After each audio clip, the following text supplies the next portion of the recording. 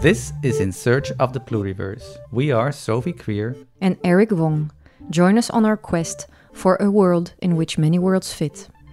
We were invited by Het Nieuwe Instituut to be the first curators of their traveling academy. You can follow us online at pluriverse.hetnieuweinstituut.nl.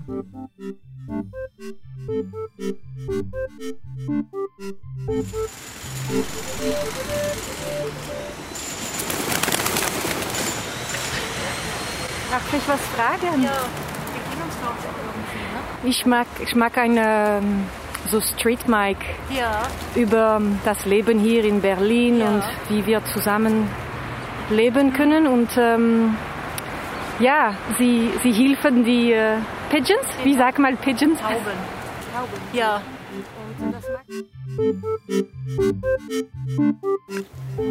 We do realize that outside our hyper-focused Berlin bubble, this city hosts many other lives and voices that deserve to be heard and recognized. And that is why, in this short intermission, we make room for Doreen, Fazile, Fluspus and Joanna, Berliners we met while walking the streets. What does fluidity mean to them? What brought them here? Who exactly is Berlin?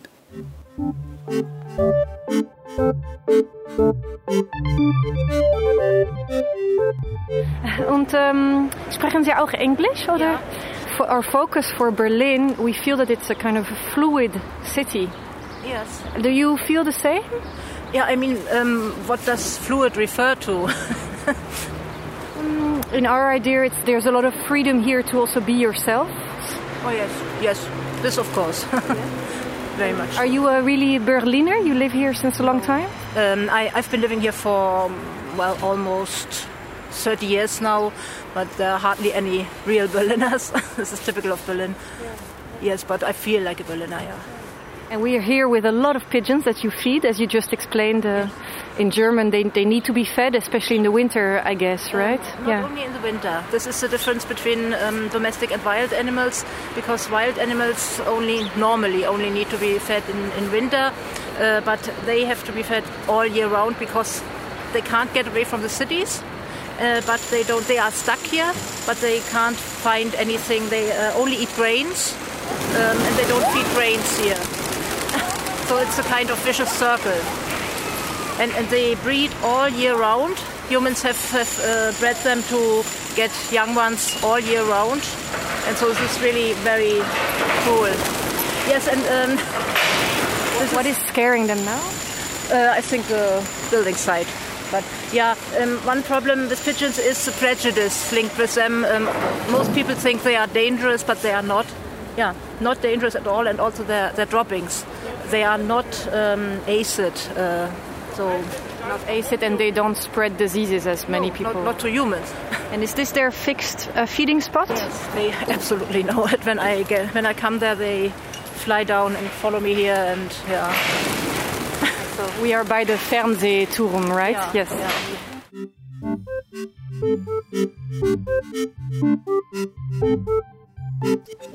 So I'm here at a very cute small place just behind the hotel.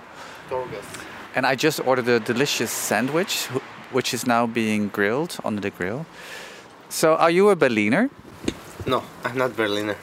I am how in Germany people say that I'm an Ausländer. I'm coming from Montenegro. And have you been long? Are you living long here in Berlin? I'm living here for 2 years already. And in which section of the city do you live? I live in Kreuzberg. And do you feel, Berlin is being mentioned as an arrival city. Like a lot of people from different countries come here and live here.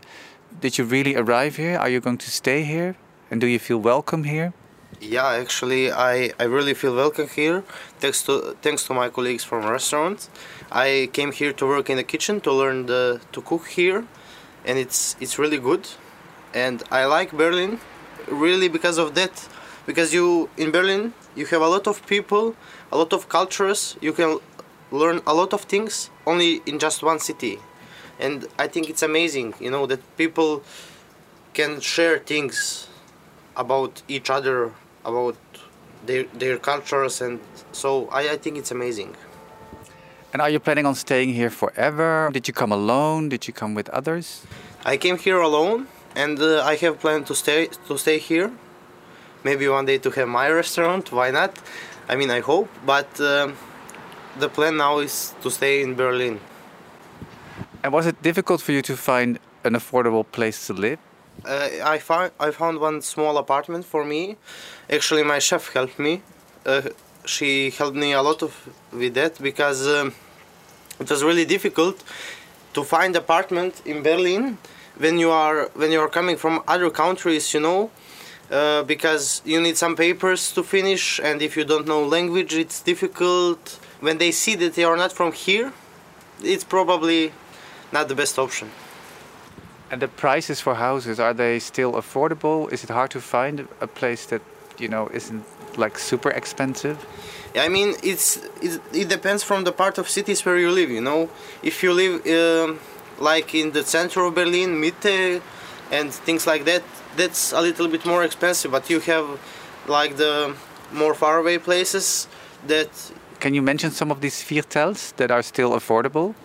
I mean, there's some nice places at Friedrichshain, at Wedding, at... I can't remember, there's one more place, but I forgot it. And at that parts you can find, you know, the rooms for sharing, the apartments, you know, you can find everything what you want in Berlin. You don't have to take your own apartment, you can take just only one room in the house or something. It's everything possible here.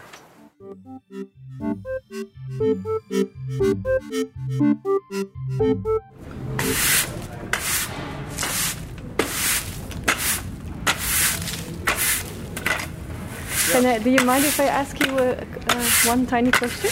Yeah. Because I'm, as you can see, I'm recording sound. I'm making a small radio series. We call it Fluid Berlin. Fluid Berlin, possibly with a question mark, right? Okay. Because that's a question, I think, how fluid Berlin really is. I don't know, what would be fluidity for you? Like spontaneously say it is when the people just do things without the other care about making people doing things. This is fluidity of the society, I think. Yeah. Berlin always less, I have to say. People waiting for what they have to do, being said. It's less and less. They don't know what they have to do, what they can, what they can't. So this is not very fluid, actually. This is more mechanical. That's my feeling. You said more and more. So how long have you lived here in Berlin? 9 years. Yeah, more and more because of course, also nowadays, these things comes up more and more. In the sense, the more restriction they are, then the most you see how really fluid are the people. And then for stuff like hatred or attitudes like this is not actually what makes the city fluid. May I ask what brought you to Berlin? And you are now brooming here in this alleyway. We are right behind what is the Hackische Höfe. Hackische Höfe. Yeah, well, here I came to play music firstly.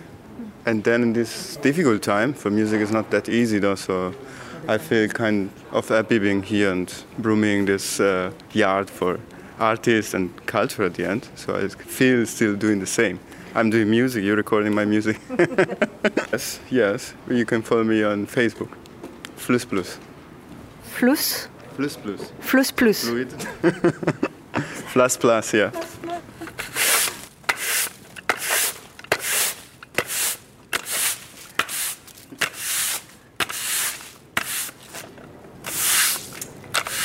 It is a really nice sound, the brooming sound. I always like it. Make music out of a broom. That's already happened. There was a band making a broom concert.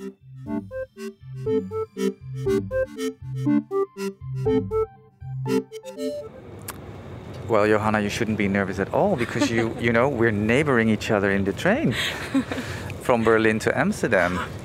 And you asked if this seat were free, and it was free, and now we're together. And you study in Enschede, but you moved a couple of years ago to Berlin. So you live in Berlin, so you commute to Enschede every now and then? Not that long ago. I just lived there for a few months. So you're a new Berliner. Yeah. Why did you move to Berlin? there were several reasons for me that I moved there. Like, I'm from a pretty tiny 3,000 people in the sub area I'm living in, and like there were always a lot of people that are very close-minded, where I got the feeling sometimes that I wouldn't be that accepted. And so your identity needed space. Yeah. So you moved to Berlin. Yeah, I had the feeling that in Berlin it was like way more open in general, and that you get way more accepted for who you are somehow. And was it difficult for you to find a place to live in Berlin these days?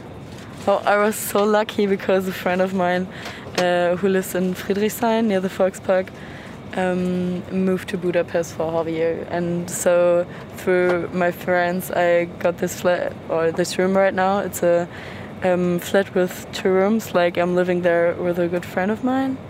So to end this short conversation, my partner in crime for this podcast series, Sophie Krier, and I, we were looking for fluid Berlin this week. Well, you seem to have a pretty fluid identity, if I just look at you. And what does fluidity mean to you? Like, for me, fluidity is a term of some hope. We just talked about it a little bit. It's not that you have those 2 old terms of male and female, but it's everything in between, and I can like identify with that way more, like with this non-binary more type, that I don't have to be in this pressure, okay, and am I a woman now, am I a man? I don't have to decide. But do you think that the city of Berlin understands what fluidity is? Does Berlin understand your fluidity? Like, more than my country city, for sure. But I think it's also hard to tell, because, like, who is Berlin?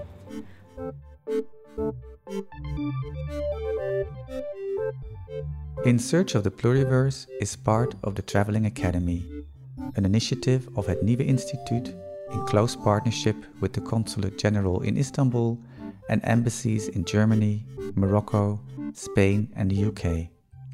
The Traveling Academy brings together makers from these regions and the Netherlands to learn how formal and informal ways of knowing can support each other in tackling ecological, socio-political and spatial issues.